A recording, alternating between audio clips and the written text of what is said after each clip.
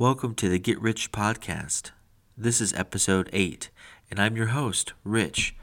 In this podcast, I usually talk about movies, music, and technology. Let's get into it. So this episode is going to be a little bit different. As we wrap up the 2018, in this episode, I'm going to talk about my top 11 movies that I saw this year. Now, I actually saw close to 80 to 85 movies this year. Some of the big blockbusters I missed, I wasn't really interested in. Some of the kind of lower budget films made my list. And so let's start with number 11. Number 11 on my list, I ended up putting Ready Player One. I read the book before I saw the movie. I'm not a big reader. I'll read books here and there. But I did read this one, and I thought the book was fantastic. The reason why the movie went down on my list all the way to spot 11 is because now I completely understand from books to movies that they can't put everything in it, but I feel like in the movie they kind of switched a couple of little things that were more crucial in my eyes, and they kind of twisted a little bit of the end story. And so that's why it kind of fell a little bit further behind. So that's at a number 11, Ready Player One. Definitely a good movie. I would recommend it. Go see it, rent it. I think it's probably on Redbox now, so you can go at least rent it or see it on demand. So number 10 was Bohemian Rhapsody. Now, I am a huge lover of music, all kinds of music, ranging from rock to oldies to hip-hop. But with Queen and Freddie Mercury, I thought, I don't know a lot about Freddie's, story, but I felt like this movie was accurate, and I felt like Rami Malek did a fantastic job playing Freddie Mercury. He looked the part. He sounded like the part. The story was great. They mixed music. They mixed relationships. I loved this movie.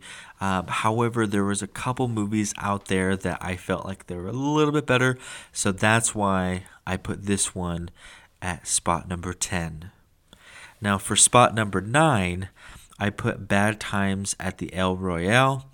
I felt like with this outstanding superstar cast, this had a unique story, but I felt like the strangers meeting at a hotel has been done a couple times. I know John Cusack was in one movie similar to that with the strangers meeting at a hotel a couple years ago. But Bad Times at the El Royale, I felt like it had an aesthetic and a color and feel to it that I haven't seen in a movie in quite some time, with some of those longer shots and some of those establishing shots to really give you a sense of time and place. And I thought this movie was up there, so it did make my list.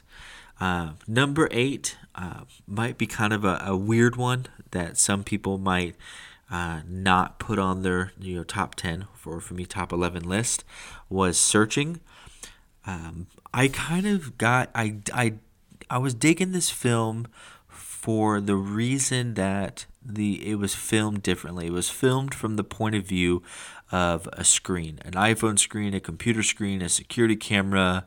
I thought this film was different, but I think it was well done. Now, the story of the person who goes missing, who may have stolen money or who may have gotten murdered, the whole missing type person film, it's been done a lot. And the reason why I put it at number 8 is because the way it was produced, the way it was edited, with utilizing those iPhone screens and the Mac screens and the FaceTime, I thought that was a really good twist. So that's why it went a little bit higher on my list. Number 7, which may shock a couple people, is I really enjoyed Solo, the Star Wars movie.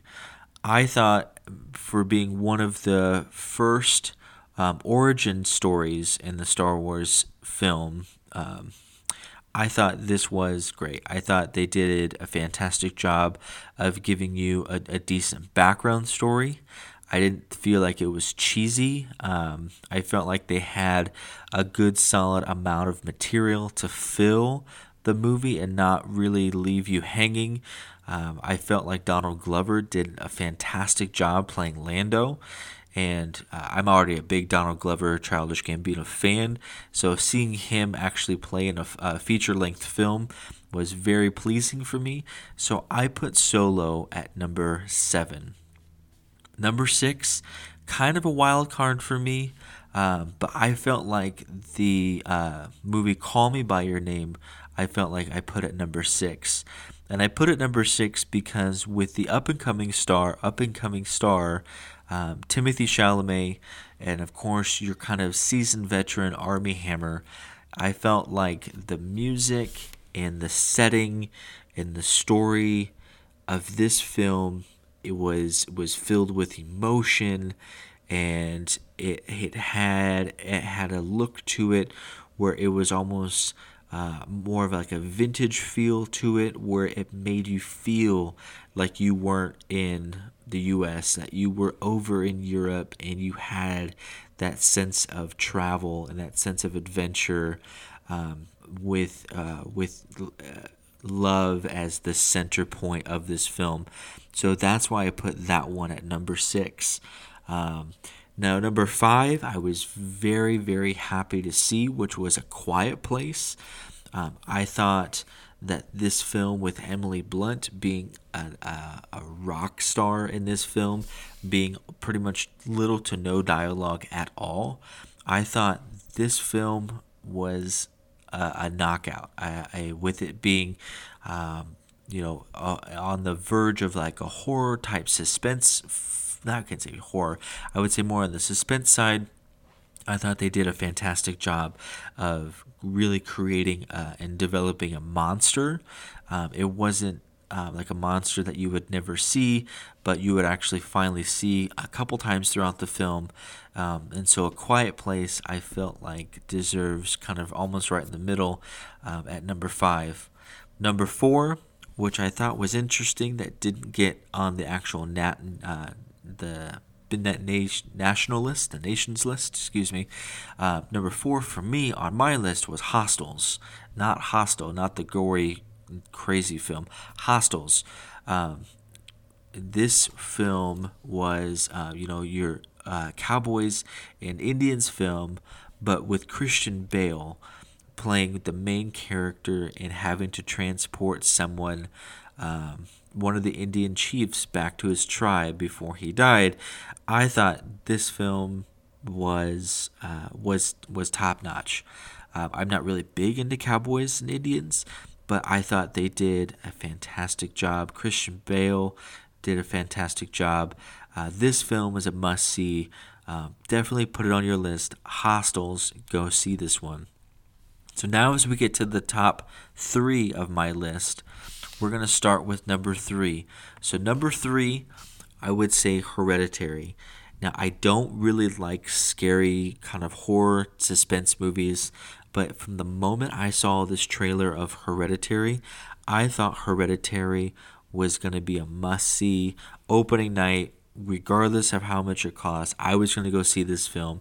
It would probably freak me out because of the kind of the witchcraft, dark magic type twist that it has to it. But I feel like with the family that just gets flipped upside down, the younger daughter really gave it that kind of spooky, scary feel to it, with the demonic possessed dreams. I thought this movie deserved to be in my top 3, and I hope that if you go see it, you would enjoy it too, even if you're like me and you're not a really big fan of kind of the horror, kind of scary type films. So for top 2, in second place, I put Upgrade. Upgrade was a way kind of out of the left field movie for me. I probably wasn't going to go see it, but I saw the trailer kind of on a whim. That was kind of one of those movies that I had some time to waste. I went to go see it, and I ended up absolutely loving it. It's a story about a guy who gets essentially in a terrible accident, and he is, I believe, quadriplegic. But yet, someone finds him, and he's a scientist, and the scientist gives him a new life, pretty much technology um, to live again. But the technology kind of overtakes, and it becomes, in a sense, like a superhuman. It's not cheesy like a superhero movie. It kind of still holds that feel to kind of a newer type of film. The special effects I don't feel were cheesy. I felt like the story itself from beginning to end was fantastic. I would definitely go tell you and all the listeners to go see Upgrade. Upgrade was very, very good. And for my number one film of 2018, I would say is Annihilation. Now, Annihilation on all parts for me killed it. A plus from the actors and the actresses. Natalie Portman as one of the main roles in the film. The storyline of, yes, the aliens came down, but they twisted it where they had to go into this environment that changes time and changes personality and changes the way you view and feel. In that the primary group in this cast was female dominated, which I thought was fantastic, giving them more of a voice to stand on and more of an action packed role. And the story of trying to find Natalie Portman trying to find her husband, who was essentially a part of the army, who went in there first. The look and the feeling and the colors and the storyline. This movie had it all. I probably would even go as far as to say, and I really don't buy DVDs anymore, I would probably purchase this movie. Now, I probably wouldn't purchase it on DVD. I might like purchase on like the iPhone, the App Store, whatever, iTunes is what I'm trying to say. But this is worth my money again, to go see it again. Now, I feel like this top 11 list is a little bit out of the ordinary because as I'm looking at IMDb, number one top film of all for 2018 was Avengers: Infinity War. Black Panther was number two. Black Panther was good. I enjoyed it, but I'm not that big into a superhero type film. Three was Deadpool 2. Four, I don't know how Jurassic World got up there. I didn't feel like Jurassic World was good. It was okay. I would never put it in my top 10. Now, according to IMDb, this is IMDb, is number 5 was The Meg, which is the oversized killer shark, which is weird. I can't believe it's even up there. Venom at number 6, which I thought Venom was terrible. I would never see Venom. I would never recommend to see Venom for anybody. And Mission Impossible is number 7 on the IMDb list. Number 8 was Ready Player One. Incredibles 2 at number 9, and Bohemian Rhapsody. So I had a couple similarities, but most of my films that I would rate to say, yeah, go see it, didn't even make the top 10 list, which I thought was a little bit crazy. So, that's my 2018 movie list, kind of in a nutshell, with some of the thoughts and opinions, which I feel like take those as you will. Take them, if you want to go see them, write them down. Definitely go tell your friends this is the new movie that you want to go get on demand. So on that note, I will close this episode up. I appreciate everyone listening in 2018. I truly, truly appreciate it all. I started hearing from people here and there about hey, I started listening to your podcast. I really enjoy it. and so I truly appreciate that. 2018 was fantastic, I think, as far as films, and if the trailers are as true as they are, I feel like 2019 is going to be even better stacked for films. And so in tradition, like I always do, leaving the episode, I wanted to give everyone an account to follow on Instagram. The account I'm going to leave everyone on Instagram to go take a look is Ludwig_Danner. Go take a look at his stuff. I feel like his stuff is minimal, but yeah, it's very classy. Very, very good stuff. Some stuff I've been listening to on Spotify recently. I have been jamming out to some old school house party stuff, Future of Forestry. I got into a little bit of Peter Bradley Adams. Some of the podcasts I've been listening to is the Minimalist podcast. I always do a lot of the Daily Zeitgeist, and I've been getting more into the Boiler Room playlist. So go give those a check. Go give them a listen. And if you want to follow me on Instagram, my username is Rich, but it's 1R, 2 I's, 3 C's, and 4 H's. And I will see everyone in 2019. Bye.